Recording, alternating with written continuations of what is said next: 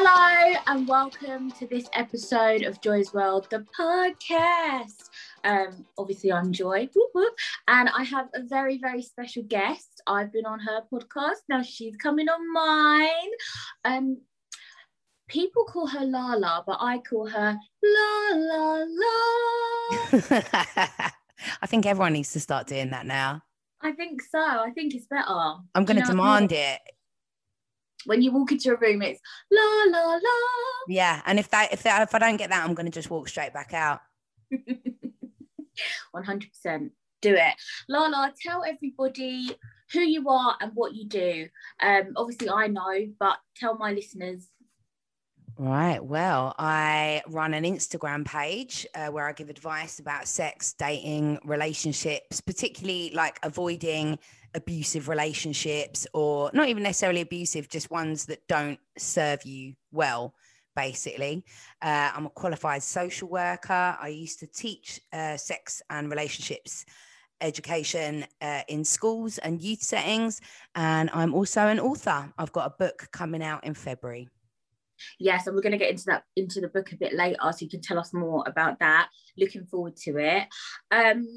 I always ask everyone that comes onto my podcast how they are feeling, because I feel like it's really important to check in with people and just find out what your actual mood is today. So I don't want I'm fine unless you actually are fine. If you're feeling happy, if you're feeling sad, if you're feeling a bit shitty, like just let me know. How are you feeling today?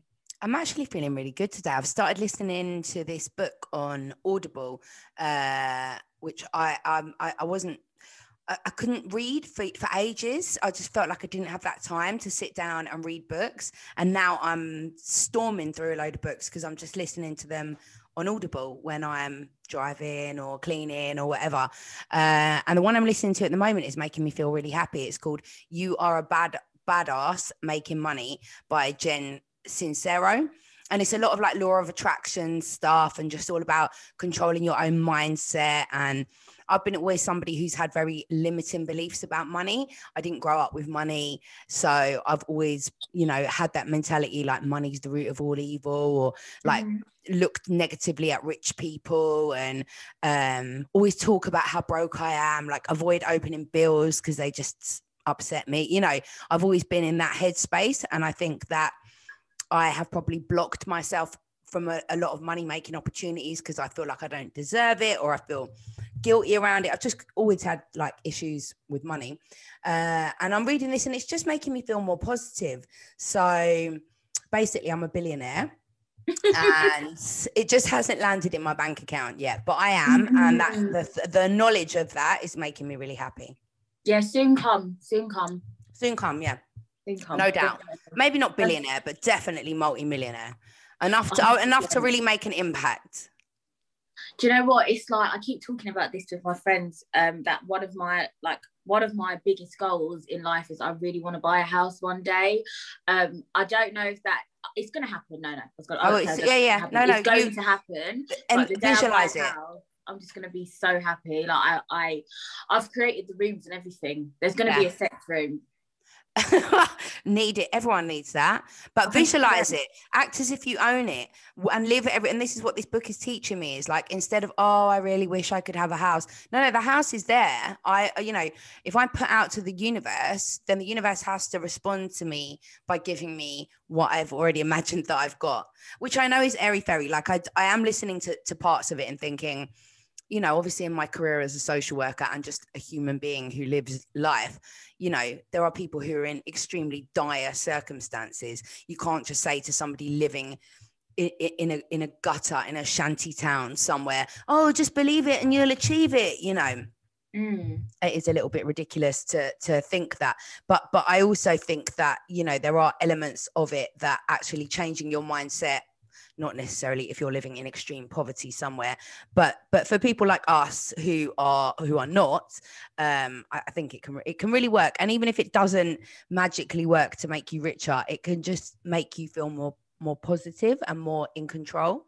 100%. And I love to treat like the flat that I'm living in now, I just treat it as if it was my house. I mean, I love my flat now, to be honest. And I think we've got to appreciate what we have as well. I feel like that's really important, because yes, we want to get, you know, more things in life, but if we appreciate the things we've got now, I feel like that will make it an easier journey.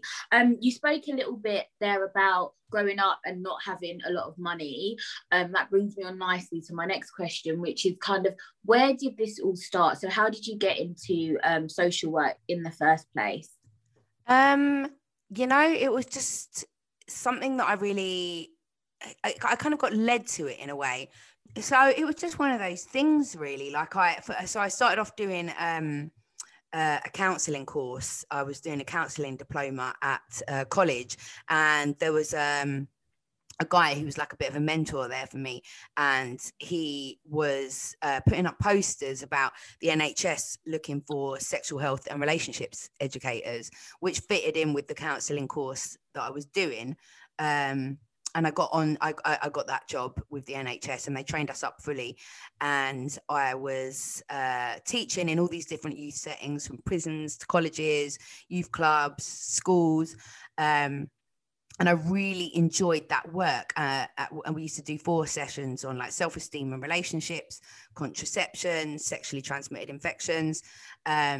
And it really opened up great conversations with a lot of the young people. But what was also happening was that at the end of the sessions, a lot of the young people were disclosing abuse, you know, because we were talking about sex and consent and all of those kind of things. And often young people would come up to us at the end and be like, I need, you know, this person or my dad or a family member's done this, and then we'd end up making referrals to social services, and I always felt like I wanted to do more. Like I didn't want to just make the referral to social services and then never know what was happening again, never see the child again. I wanted to be involved in taking it all the way and getting justice for that child and making things better.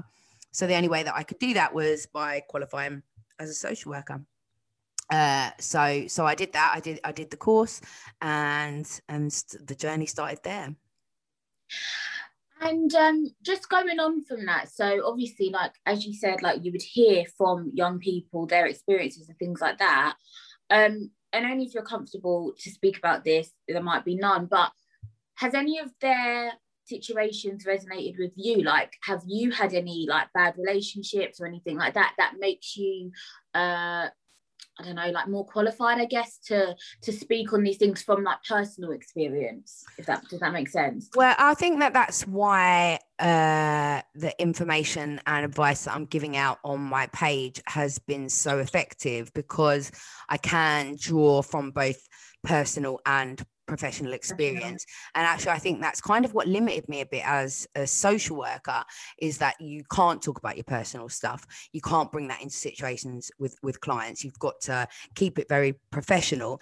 Although you can kind of allude to some things and show people that you understand, you can't sit there and go, I've been through this, I get it. You know, you just can't do that.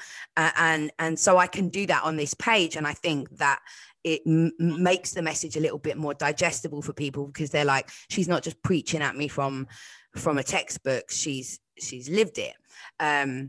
Although, you know, social workers, even if they haven't lived it, generally aren't just preaching from textbooks. You know, the more experienced they are, they will have seen patterns and the same relationships over and over again. So generally social workers are pretty good whether they've been through it or not, but it does enhance your ability to really get the people that you're working with if you've been through it. And of course, I'm a woman. I've been through, you know, who dates men? So yes, I've definitely had some negative relationship experiences, which really helped me to understand what other people are going through. And when you're doing like your Instagram lives and your posts and things like that, and people message you their dilemmas, don't they? And then you answer them on the live. And I was watching your live last night, and some of the topics sometimes can get really heavy and like, you know, just really like emotional even. How do you kind of deal with that? So how do you switch off? So after you've done your Instagram live and you've, you know, tried to give people advice and things like that, whether they take that advice or not, you know, you're not going to know. But how do you then switch off? How do you kind of I don't know, go to your happy place before you go off to bed, because a lot of that stuff can weigh heavy on your mind. I mean, I'm well seasoned at this now. I think you learn pretty quickly. When I was a student social worker, I used to get heavily emotionally invested in all of my cases. I would not be able to sleep at night thinking what's going on with that child, or that adult or whatever, I would really take it home with me. And then I realized that it's not about losing empathy for people, but you can't function as a professional if you are taking on the emotions of all of your clients and not being able to sort of create a barrier there, like shut it all off, shut the door. So I had a great supervisor when I was on my first placement, I think it was, and they taught me this kind of method about putting things in a box.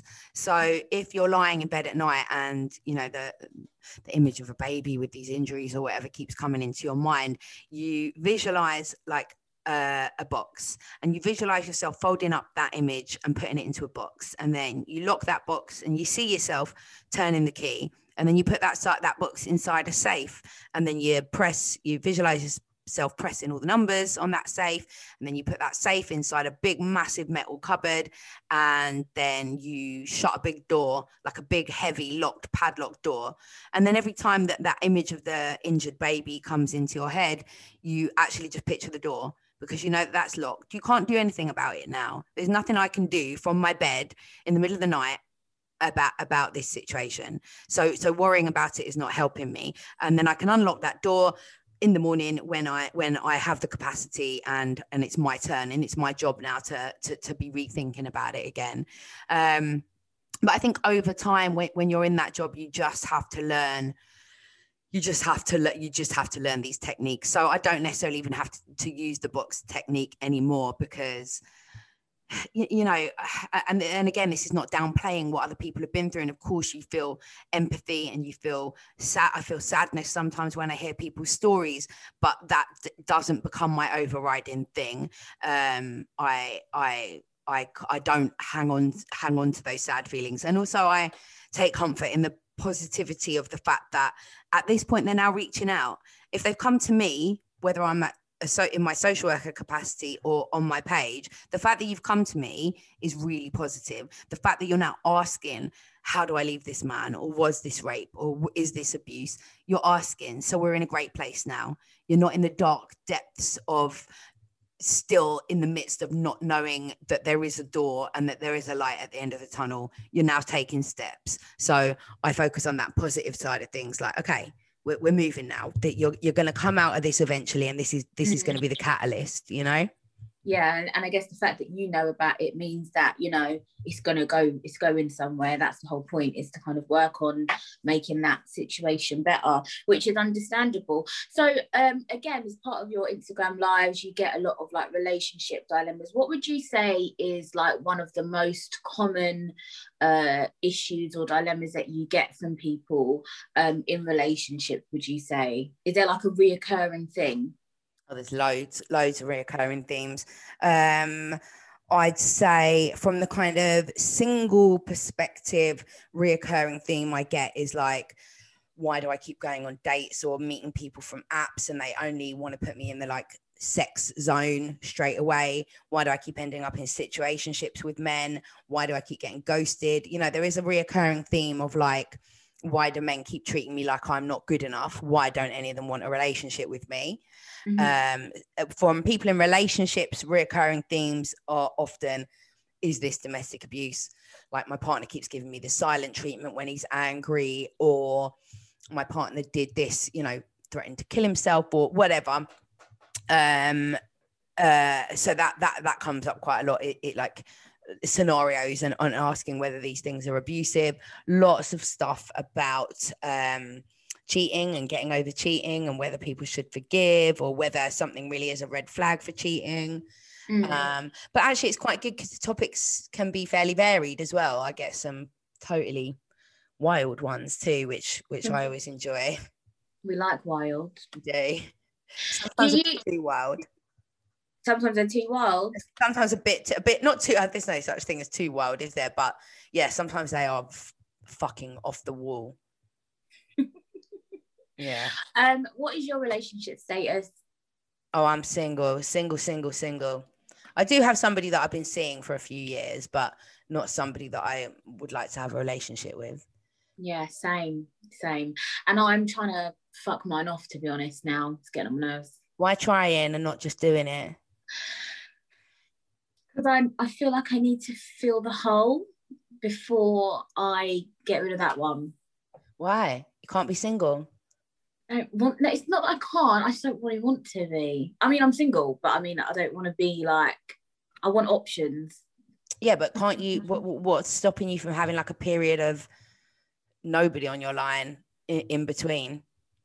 Because you know what, like the law of attraction would say that you're not going to meet the right new one until you've got rid of the old one. Because the universe is still, you're still centering everything around this old one. So there's no room. So who you are going to attract in the meantime while he's still around is it's not going to be adequate in terms of. I feel like I'm at a stage where I'm now not sure if I want a relationship just yet, or if I want to like live 2021, the rest of it.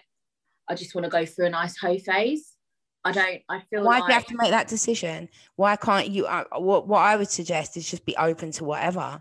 You don't have to plan out your love life. You have to just be open to like, okay, I'm going to mingle. Yeah. And if I meet someone who makes me not want to mingle, be a hoe for the rest of 2021, then there we go. But if not, then, being open. I feel like, I'm definitely open. And I feel like I want to, just things have been very heavy and I just want to like, I think I definitely am open. Like if I met the one tomorrow, then I definitely would not be like, oh my God, no, this is my hoe phase, I can't. I would definitely be open to it. But I think I just want to like have lots of fun really.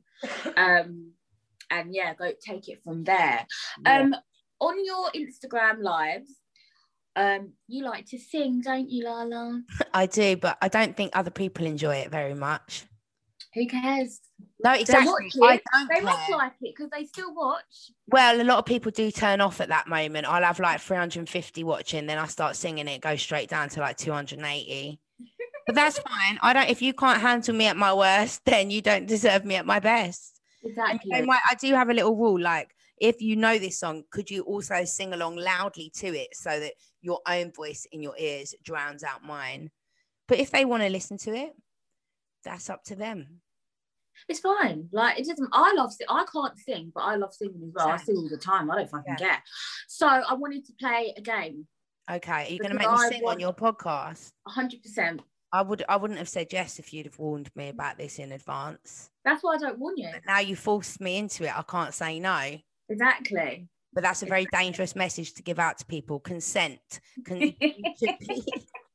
Seek consent. Consent to singing. Yes. Well, I know you know loads of songs because, as I said, you're always picking a song at random. Yeah. So I want to put that to the test. We're going to play the song word association game. Are you familiar with this game? Are you good at this game? Go on, explain it just in case. So I'm going to give you a word. Yeah. And all you got to do is think of a song with that word in it and start singing it. I think I'm good at this. Okay. Good. I thought you'd be good. I thought you'd be good at it. I've played this before and some people not so good, but I believe in you. Yeah, I believe in myself. I've got some easy words. Okay. Go. Okay, so we're going to start off quite easy. So your first word is love. Love me tender, love me true, never let me go. Is that good enough? Elvis Presley. Perfect. Love a bit of Elvis. God, it's stressful when you say it, and then all these millions of songs. Go on. And I've played this right on Clubhouse, and they give you like 5 seconds, and it's too much pressure, so I can't do it. But yeah, right. Your next word is sexy. Sexy, everything about you so sexy. You don't even know what you. All right, so Liberty X. Okay, your next word is heart. Every night in my dreams, I feel you. I feel you. That is how I. No, wait, is there the word heart in it? Go on. My heart will go on. Go on. Yeah. Getting worried then. Okay, your next word is down. Keep it. Oh no, I don't want to sing this one. Sorry, it's R. Kelly. I'm not doing that. I was going to sing "Keep It on a Down Low" by R. Kelly, but we're not endorsing that man anymore. Oh, oh God, I'm going down. I'm going down, baby. My whole You ain't around. upside down. Okay. Mary J. Blige. Your next word is floor. What? Who sings about floors? Come on. Oh my God. Okay. Do you want a clue? What, is there only one song? I don't think there's only one song, but there's one that I can think of. It's got floor in the title. It's by a woman. Touch the floor. No, I just made that up. Sorry. All right, go on. Give me a clue. Jennifer Lopez. What? She's got a song with floor in the title. Come on, you're gonna get it. You're gonna get it. Oh my God, no. Floor. It's like it's one of her big songs, actually. I don't like it, but it's a big song. I don't know it. Tonight we gonna be here on the floor. Yeah, okay. All right. What's that song called? Tonight we're gonna hit the floor. I think it's called On the Floor. Get on the floor. Oh yeah, there's loads of dance floor, isn't there? Yeah. I should have thought about dance floors. I was just thinking of like kitchen floors. Mm. Now the word floor has lost all meaning and I can't, you know what I mean? It sounds like a really weird word now. Right, your next word is me. Do you love me? Do you love me? Do you love me? Do you love me now that I can dance? Watch me now. Okay, good. Well at this. I think I've got a lot of skills. There's only like 4 more, right? Oh my God. Your next word is feel. Feel, as in F-E-E-L. Yeah. Feel. I'll make you feel my love. Adele. Okay, yeah. Your next word is move.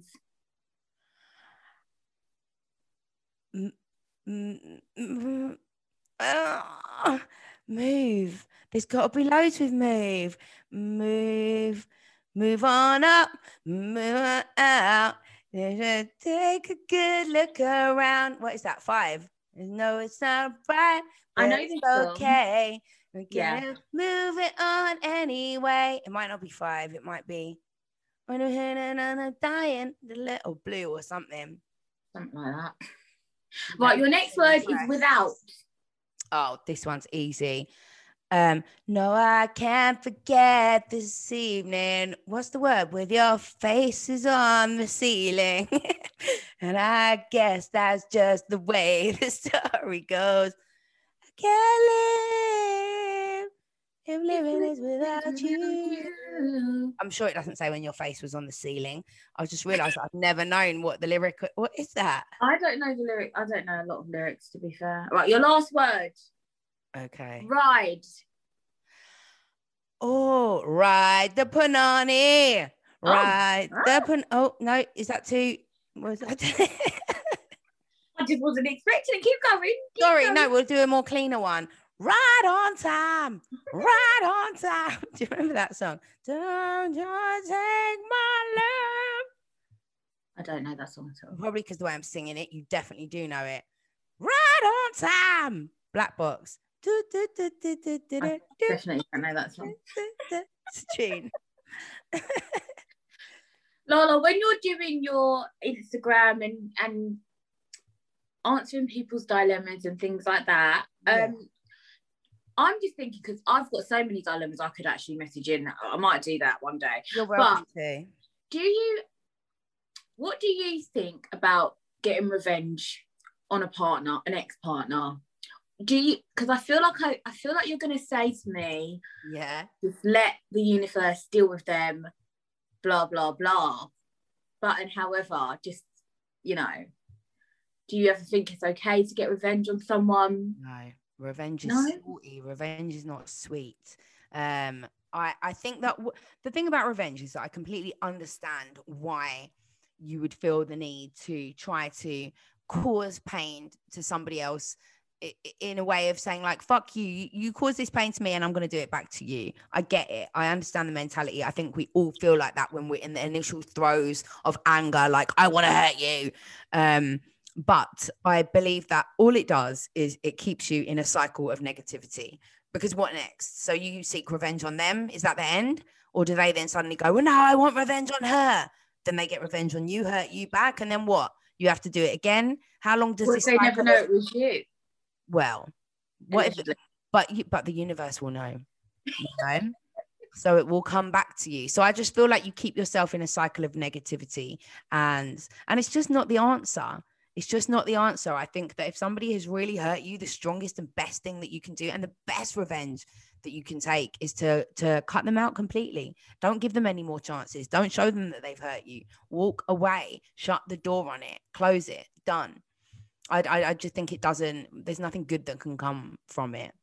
We put our big girl pants on and be the bigger person. Yeah, exactly. Because I think, and often revenge backfires, you know. If you're doing something intentionally to cause harm to someone else, even if, you know, you're incredibly justified because they did something awful, you then, you know, you no longer hold the moral power in that situation, you know. But what if it's small revenge? Not like, you know, like what? Not like get them beaten up. I mean, like, or put their number on Grindr or something. No, that's a terrible idea. That's a terrible, terrible idea. I mean, this is just a hypothetical question. I would, you know, but I can imagine what would happen next. That you put their number on Grindr, they accidentally go and meet up with someone, they end up getting murdered, then it all comes out in court. How was his number on Grindr? Oh, look, it was her. Then the entire world is like blaming you for their murder. You know, I know that's a bit extreme, but shit happens. Are you quite good at not so much dismissing people, but dismissing people in terms of when, say, you start talking to a guy, and because this is what I'm learning to do now, is kind of like, I'm just like fucking off all like, I always ask them, like, what are you looking for, blah blah, like if we're not on the same page, I don't even bother, like, continue, like I don't like to ignore the red flags. How have you found that? How do you find that now, like when you're speaking to somebody new? Do you find it easy to kind of be like, oh no, this isn't, I'm going to just stop? Or do you like to give people a chance? No, so easy now. And because I've learned, you know, I speak to people now and I think to myself, 10 years ago, I would have continued to pursue this after that big red flag statement you've just made, after you telling me that you definitely don't want a relationship, and me thinking, oh, but maybe he will because I'm actually amazing, you know. I've really learned to listen now and hear it, and not just hear my own version and interpret it as what I want it to mean. And now I just find it very, very easy. I think I've just learned that, like, by cutting it off now, even though that's a shame because he's really hot and I haven't matched anyone hot in ages, I am preventing myself from just so much stress in the future by cutting it off at a stage where I don't have any feelings, where it doesn't mean anything, where we're not invested in each other, where it's not like, oh fuck, I've got to go back to this single thing after 5-6 months or whatever. So yeah, I find it very easy now, because I realized that, you know, again, it's like going back to the law of attraction thing I was talking about, money and stuff at the beginning. If you have that mindset of like abundance, like, then it doesn't matter, because you just know that there's just millions and millions of men and millions of brilliant men out there. And if you have that mindset of like, I don't need to cling on to these ones that only half fit because, oh, there might not be another one coming along forever or in a really long time. If you get out of that mentality and just be like, there's millions, love is in abundance, relationships are in abundance. It gives you that confidence to just be like, no, next, move on. No, I definitely agree. And as I said, I've learned to do that. I'm just not ignoring the red flags anymore. Whereas before, I 100% would, because you think, me too. Oh, it'll be fine, it'll be different, blah, blah, blah. They might change. Yeah. No, they don't. Or they might want a baby one day, or they might want to get married, you know, after 10 years of being with me.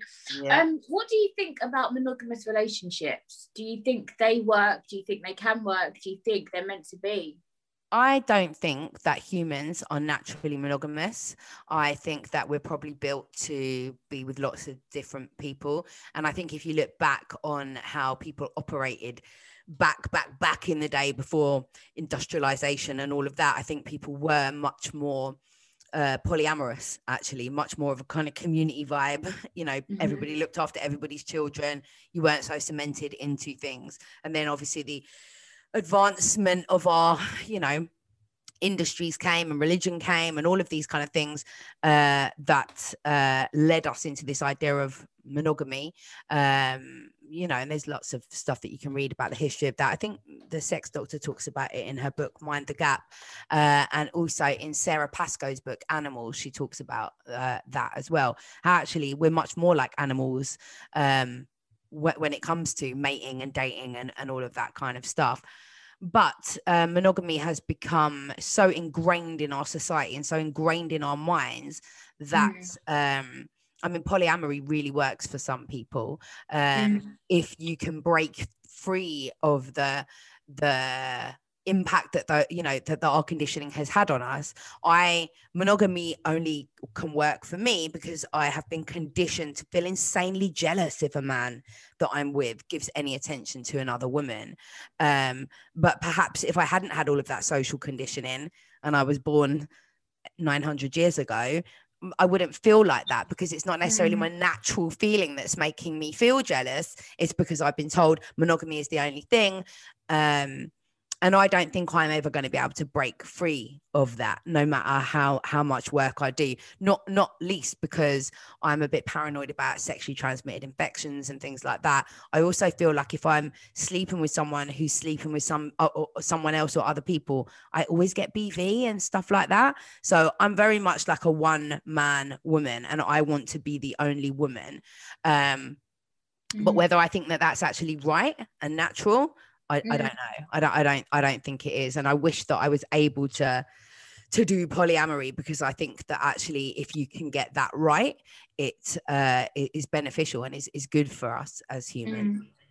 Yeah, it's definitely something that I'm really like, I've been thinking about recently. And I think that for me, I think if I was to get married to somebody, I definitely would explore like going to swingers parties and things like that, maybe later on in the relationship. I think that, I don't know, like, I feel like we're humans and we are going to be attracted to other people. And I feel like rather than looking at that as such like a negative thing, which some people do, it's kind of like, okay, just because you're with one person doesn't mean that you don't still want somebody else. And so rather than like suppressing those feelings, why not explore them, live life and have fun? Do you know what I mean? Yeah. And I totally, you know, I as I say, maybe as I grow and I become more confident in myself and more self-assured, I you know, it would be amazing to achieve a relationship where it's like, actually, I do fancy fucking this other guy and I'm totally all right with you exploring that. And actually that really strengthens what we have together, rather than it being a situation of you have to go off and cheat if you have physical desires for someone else. But I think I'm definitely not there yet. I'm absolutely into monogamy, but like I say, I can really see the benefits of ethical non-monogamy. Yeah, no, 100%. Talk to me a little bit about STIs. I saw a few weeks ago on your Instagram, you was talking about herpes, I think like the myths and things like that about it, because we all have these ideas in our heads. I mean, I have a friend and she works for a sexual health clinic and she tells me loads of different stories. And I think for me, I did an episode a while back about thrush, which is not an STI, but you know what I mean, and kind of like just women's health in general, like sexual health, and especially coming from someone like me who has a disability. I think we spoke about this a bit on your podcast with Kathy, but just that kind of whole wanting to be asexually active and, you know, be safe, and sometimes accessing like sexual health clinics is an absolute nightmare. The judgment, the kind of like feeling them like feeling sorry for you, like wondering if you're okay, and it's like, yes, I just want to have sex and I want to be safe, that's why I'm here. So yeah, talk to me a little bit about that. I want you to talk to me about that. Is that because that's really interesting to me? Is that so you the way that they treat you when you go to the sexual health clinic is they don't see beyond your disability? that becomes the focus of that's really shit.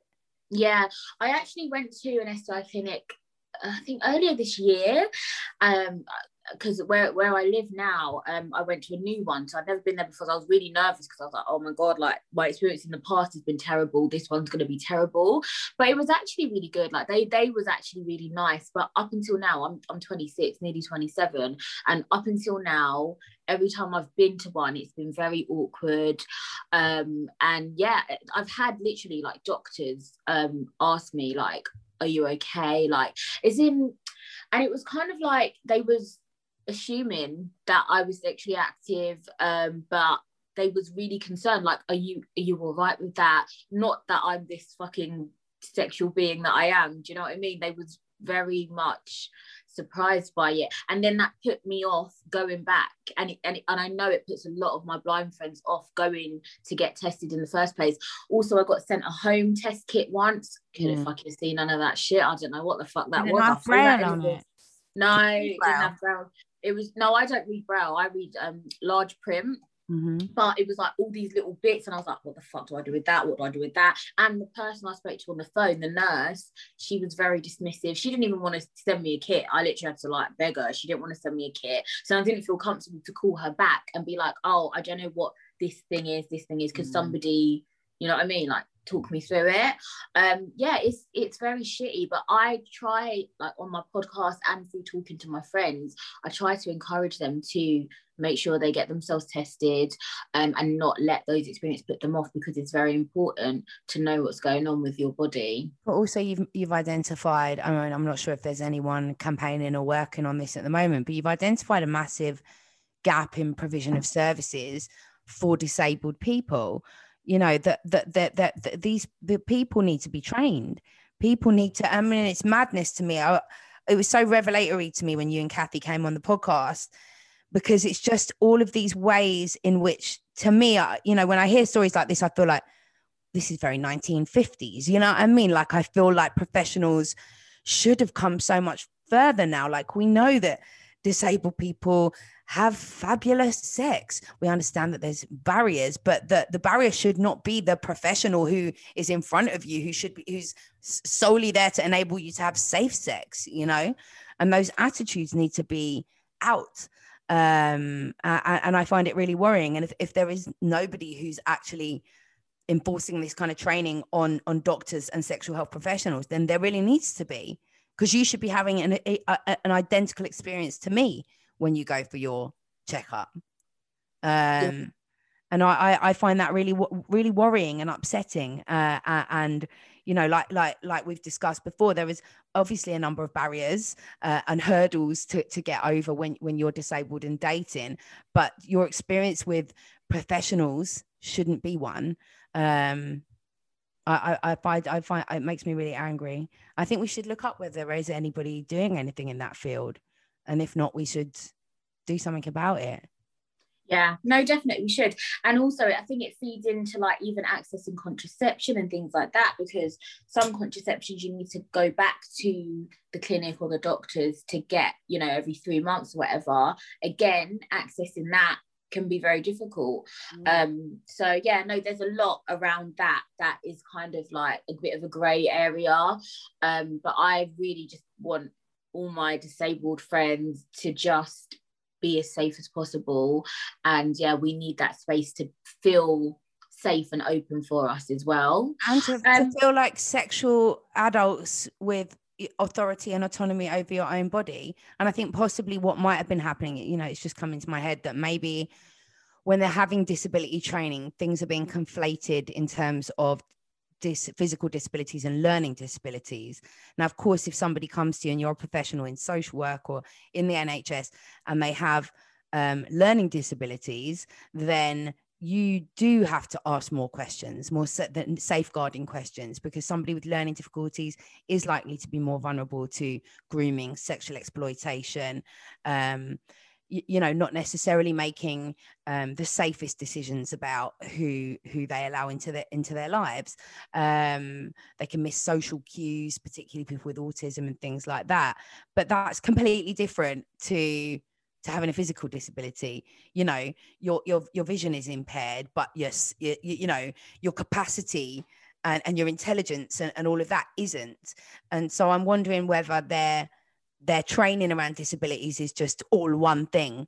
And so they've got it into their minds like, oh, this blind woman's come along, let's do the same thing that we do if somebody comes along who's got a learning disability. Do you know what I mean? Which is not an excuse for it in any way, but perhaps might be one of the reasons behind it. Sorry, this is like it turned into a little bugbear for me now. When I hear these kind of injustices, I'm like, right, let's do something right now. No, but we can. No, we definitely can. And I'm a strong believer in, as I say, like my experience and people that I know, our experiences are very valid and they're very real. And so there's definitely stuff that we can do around that to make. I think we should start some. Talk to me after this, and because I Dr. Naomi Sutton, who is from Eford's sex clinic, she's absolutely amazing. She's a sexual health doctor, and I think she'd be really interested to hear about this and would maybe be a good person to talk to get the ball rolling around how we can get better information out to practitioners. 100%. Let's do it. Lala, I wanted to ask you a little bit about when you speak on your page and when you write as well your columns, how do you deal with any backlash? Do you get much backlash, and how do you deal with that? Oh, I get backlash on everything. I get backlash. At least one person, I get backlash on everything. And it's just stupid things. Like the other day, I grew up in North London, so I've got a load of Greek and Cypriot friends. So I knew it was Greek Easter. So I posted up on my page, like, happy Greek Easter to all my Greek Cypriot friends celebrating today. And I got people having a go at me like, it's not just Greek Easter. It's Russian Easter too. It's Orthodox Christian Easter in many different countries. It's like, oh, okay, I'm sorry. I didn't know. Like, I'm not trying to offend or leave out other religions or other people from other regions. That's all I knew. So I said, you know, and I get it with everything. You know, I do the ick stories, and I always have to brace myself for the ick stories because obviously they're silly. The ick is when you get put off, often for a very irrational reason. It can be the fact that he just started humming randomly, you know, something that would never put you off with one person, but it triggers you with this person and you just can't take them serious. Even the sound of their breathing starts to annoy you.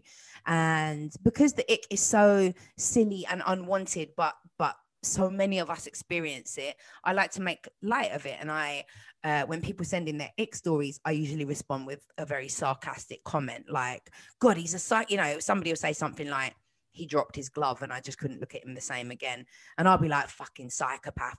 And then people will start messaging me like, this is very offensive to psychopaths. You know, psychopaths deserve love too.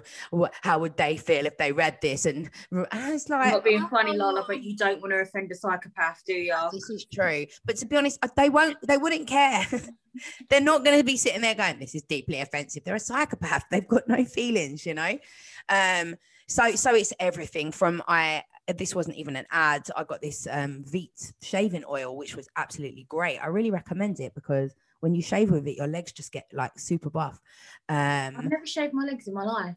Haven't you? I don't have any hair there. You're so lucky. I mean, body hair is for normal, for adults.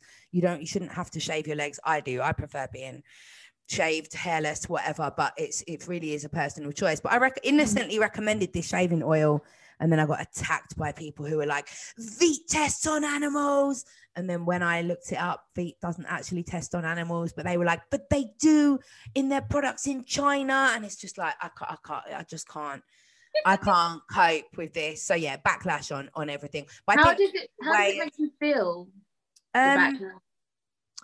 You know, sometimes I appreciate it, but I never appreciate it if it's backlash. I do, you know what it is? It's like, for example, if you or somebody who I have built a relationship with, which there are a lot of people, you know, I have got a lot of people who watch my stories all the time, who I have formed relationships with or developed bonds with or already had existing relationships with. And they come from such a wide, group, subsection. I've got trans women, I've got trans men, I've got Black disabled women, I've got Chinese friends, I've got people from such a cross section of society, intersection, that if I put something up and you came to me and you went, that's actually, I think you need to take that down, I realize it's a joke, but you're off the mark there, and what you've said is actually really offensive to blind people, I'd take it down in a second, and I would do an apology, and I'd say, you know what, I missed the mark, I was off, I didn't realize. But when people are coming to me who've never spoken to me in their entire lives before, they've never once said, I really appreciate your page or whatever, and the first thing they do is come in my inbox and they're like, what you've said is offensive, and they do it in a really aggressive way, I'm not going to listen. It just gets my back up. Because you haven't said it in a productive way. You haven't shown me that you're saying this because you are trying to appreciate and support my work and trying to guide me to make, so, and also some of the things I just don't agree, so it kind of makes me feel a bit frustrated, but I very much appreciate it if I'm pulled up by people who I know have got my back, who've supported me, who've been my friend. Then I will trust you and I will listen to you and I will take it down. If I don't know you from Adam, I'll probably dig my heels in further and it'll make me want to be more offensive. I know that's very immature, but and I wouldn't intentionally offend anybody in that way, but it just makes me want to dig my heels in and just be like, fuck off, know. And it's hard, isn't it, when you know your heart and you know that it's not coming from a mean place. Yeah. And so, yes, we all make mistakes. And as you said, like if someone that you knew asked you to take something down, then you would. But it's kind of a case of, sometimes I feel like we can't have we can't show our real personalities sometimes, because it's like we're so worried about offending, because I never want to offend anyone either. And so now, as my podcast has been growing and growing, I kind of like I'm more conscious about what I'm saying and things like that. But I think if you're open and willing to learn and change, then it's fine. I'm just going to be me. I'm far from perfect, and I may make mistakes, but I'm never, like my intention is never to hurt anybody. And I think that's the important thing. I've been following Africa Brooke, who is amazing. She wrote a blog all about how she was cancelling her subscription to woke culture. And I've been following a lot of her podcasts and stuff since. And she really resonates with me because she talks a lot about how it's actually like the left are eating the left now. We have become so hypersensitive and so forced into this situation of, you said something offensive, but actually who is that? Is that offensive, or are you just upset by that? And a lot of that is dependent on intent. I could make a joke, which I do often off the back of the ick stories and whatever, and if the intent of that, sometimes those things can get lost. Sometimes your intent can be, actually I'm taking the piss out of racists or abusers, or what, I'm pointing the finger at that in a kind of sarcastic way. But if somebody reads that as you're joking about racism, then it can be, or you're joking about abuse, then people tend to forget, actually, no, that wasn't the intent. And if you've become offended by that, then sit with that and either unfollow or walk away. But you can't control everything that everybody else says. And if your personal offense is very different to somebody, for example, inciting racial hatred or encouraging abuse, or, that it's and I think that nuance has got lost. And left-wing people are very much like, you used the wrong pronoun, which you should never use the wrong pronoun. You've done it, you are cancelled. When actually we should be being much kinder to each other and be fostering an environment where people can learn and grow and be willing to make mistakes and not be scared of that, because the consequence of saying a wrong word shouldn't be your whole fucking career is over. And actually we're not doing ourselves any favors, because I think we just strengthen the right wing, we strengthen fascism, because we're all infighting with each other over using the wrong words, rather than being, having solidarity, because actually we're all here for the same goal, which is for everybody to just be happy and live good, Speaking of living happy, talk to me about your book. It's been very stressful because I wrote the book in lockdown 3, and I'm just coming to the end of it now. I'm really excited for people to read it. I really hope that it's the book that I wish that I'd had before I stumbled back into internet dating after a long-term relationship with my son's dad. I came back into the single scene as a single mum for the first time in my life, and also things had changed drastically from, you know, I got into a relationship with him when I was 24, and then I was nearly 30 when I started dating again, and in that time Tinder had appeared, Plenty of Fish had appeared, and things had changed significantly. So I didn't know what I was doing. I didn't know what the fuck I was doing. I didn't understand about catfishing. I didn't understand about all these men who just wanted casual sex but pretended that they did it. You know, I didn't understand any of it. And even though I was at work helping people to leave these abusive relationships and helping people to break patterns and cycles, I was going home and begging these men to take me more seriously or to give me their time or whatever. And I just made mistake after mistake after mistake. And then obviously I started this page, and the book is kind of like the culmination of all of that. So I've picked out a few of my kind of like best captions, the ones that have really resonated with people, that have, you know, I've had the most messages about, and I've kind of really expanded on those, but I've put it out in a kind of order of this is the kind of, so I've done it in a kind of, so it starts off about misogyny, because I never realized how much misogyny has an impact on the way that we are treated by men. I never made that link, you know. So it's that, and then it's about being really happy with being single, and then the next chapter is about doing the work on yourself, working out why you keep repeating those patterns, and are you waving any red flags. Then it goes into how to spot the different fuckboy types, what the pink and red flags are, and then it goes into like, how do you meet people, what are the kind of things you might run into online, then what happens if you actually do get to the dating stage. Then there's a whole big chapter about sex and not compromising ourselves and not having casual sex if we can't handle it. Then there's a whole chapter about dangers, like the, you know, dating dangers, which include non-consensual choking, rape, spiked drinks, blah, blah, blah. And then it ends with like, this is how you spot a really great guy. And this is how you, you know, get over heartache and be ready to jump back in when you need to.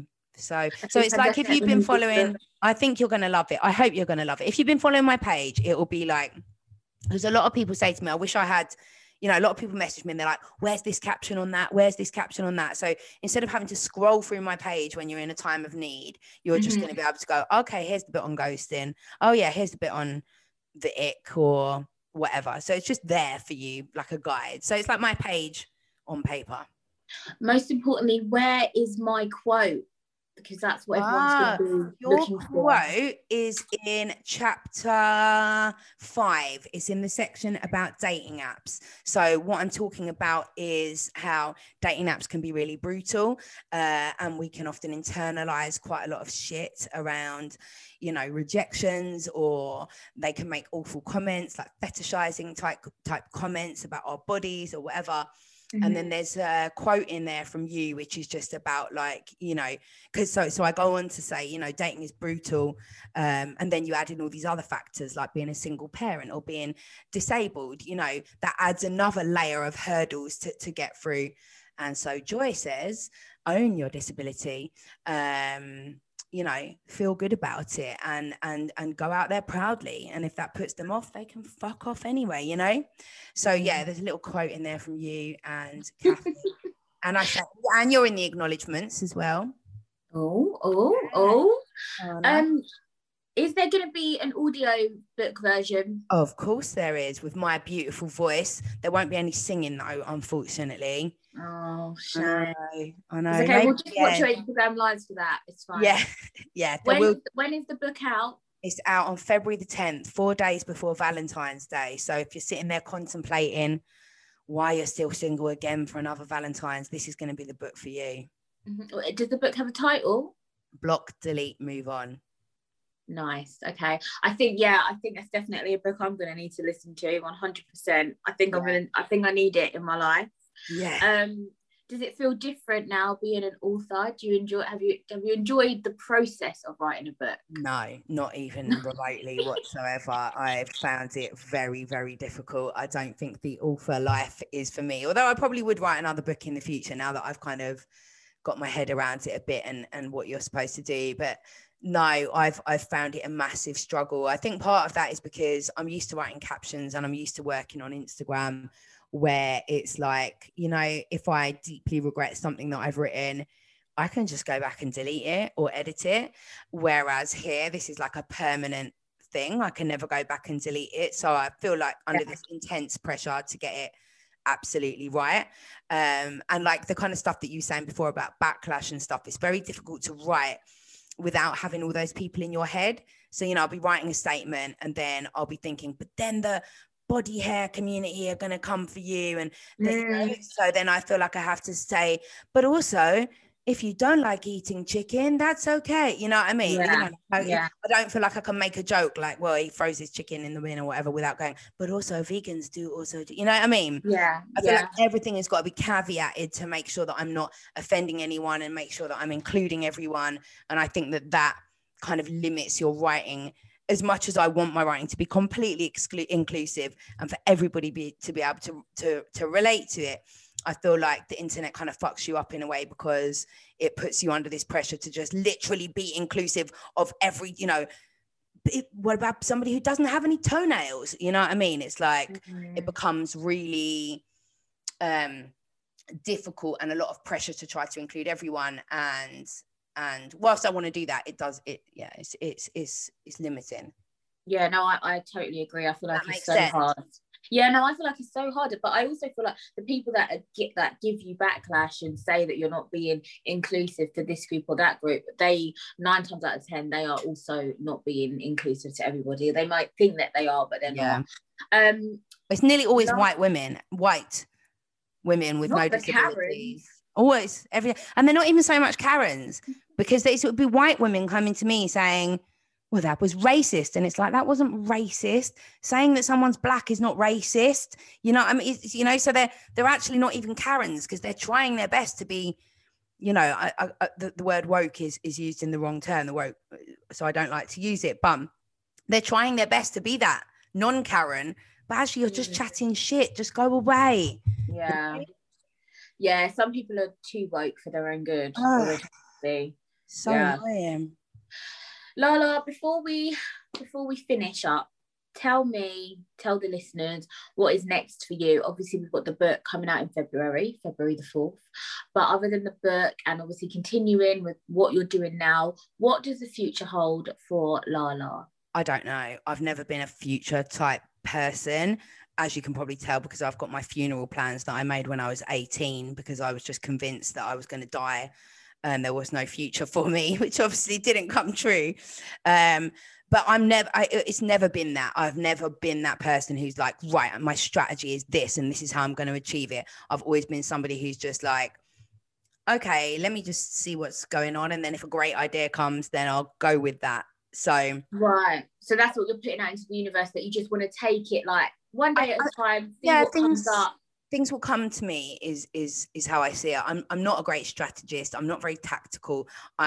Even though I'm learning different things about money now from reading that book that I recommended to you, I've never been that person to be like chasing getting rich or trying to get money or trying to think about how I can maximize my revenue. I've never been that person. So I haven't really got any plans at the moment. I'm just like, let's see how the book goes. Maybe could do another book if there is room for it. I want to start focusing more on my podcast. I haven't recorded a podcast for about 6 months because of lockdown. Because I do them in a studio. I'm not very good at the whole technical stuff at home. So I might focus on making my podcast a bit more regular, trying to get like some really good guests on there. But no, I'll just see where the wind takes me. And just for the record, who's been your favourite guest on your podcast? There was this chick called Joy who came on one time. Oh, really? Yeah, man. You might have heard of her. She sounds really lovely. Oh, she was amazing. Yeah, she was the best. So, Lala, everyone that comes on my podcast, I've been doing this from the beginning. I don't ask me why, but I've been doing this from the beginning. Everyone that comes on to say thank you for giving me your time and having a chat with me. I like to get everybody a gift. Aww. So I've got you a gift, and I like to think about these gifts as well. And I was speaking about this with my friend Dee, because I also put her onto your podcast and she loves it as well. And I was like, well, I don't know what to get Lala. I was like, I know she goes to the gym, so I was thinking maybe like a personalized water bottle, because you know what I mean, working out, you're gonna get thirsty, but then that was gonna take too long to come. Then she was like, oh, what about sweatbands? I was like, who wears sweatbands? Now, Lala, can you just does anybody wear sweatbands in the gym? Not in my gym. No, exactly. So I'm glad I didn't get you fucking sweatbands. Imagine you would have been like, "Oh, thanks." 1980s Jane Fonda style workout gear. So, although you're saying that you don't plan too far ahead, I saw this and I thought I've got to get this for you. Because obviously the book's coming out next year. I feel like you're going to be booked and busy, okay? I'm putting that out there into the universe. So if you're going to be booked and busy, you're going to need a diary. So I've got you this diary, and it says, Boss Lady. I love it so much. Yes. So that's the first thing. I need that. Good. Everyone needs a diary. Do you know what I mean? I just write my stuff on my phone, but new sighted people can be jotting down. Do you know what I mean? Jot. Love it. And the last thing I got you, because I know that obviously the majority of people on your Instagram and things like that, they've never seen your face, but I've seen your face. Yeah. And I know that you are beautiful. So I got you a perfume called Beautiful. Oh, you're so bloody cute, man. Thank you. So that will be coming to you. And you put me to shame, man. I'm going to have to start doing this for my podcast guests. I'm just like, here, have a key ring. I've still got that key ring. Have you? You are a spectacular buffing, so you need it. And if it ever dies or drops off, let me know. I'll make sure you get another one. And actually, wait, hold on. Can you see my wall there? There's your card that you gave me. It's on the wall. Can you see it? Spectacular buffing card. I can see it. Yeah. Oh, that makes sense. I keep everything. Good. I definitely keep everything. Lala, tell everybody where they can find you, your Instagram, Twitter. Instagram is the only place. I do have a Twitter and a Facebook, but I just don't use them. I've just got them so that I can look at other people's stuff if I need to. But yeah, literally Instagram at let me explain.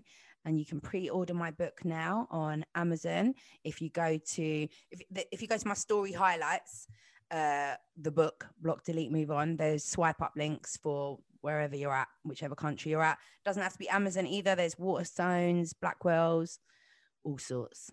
Big book deal. Yeah. I look forward to reading it. And also, guys, check out Lala's podcast, Let Me Explain. That's on Spotify, Apple Podcasts, everything. It is, yeah. Really good listen. Lala, thank you so much for joining me. I love you, Joy. I really, really do. And you'll have to come to the book launch.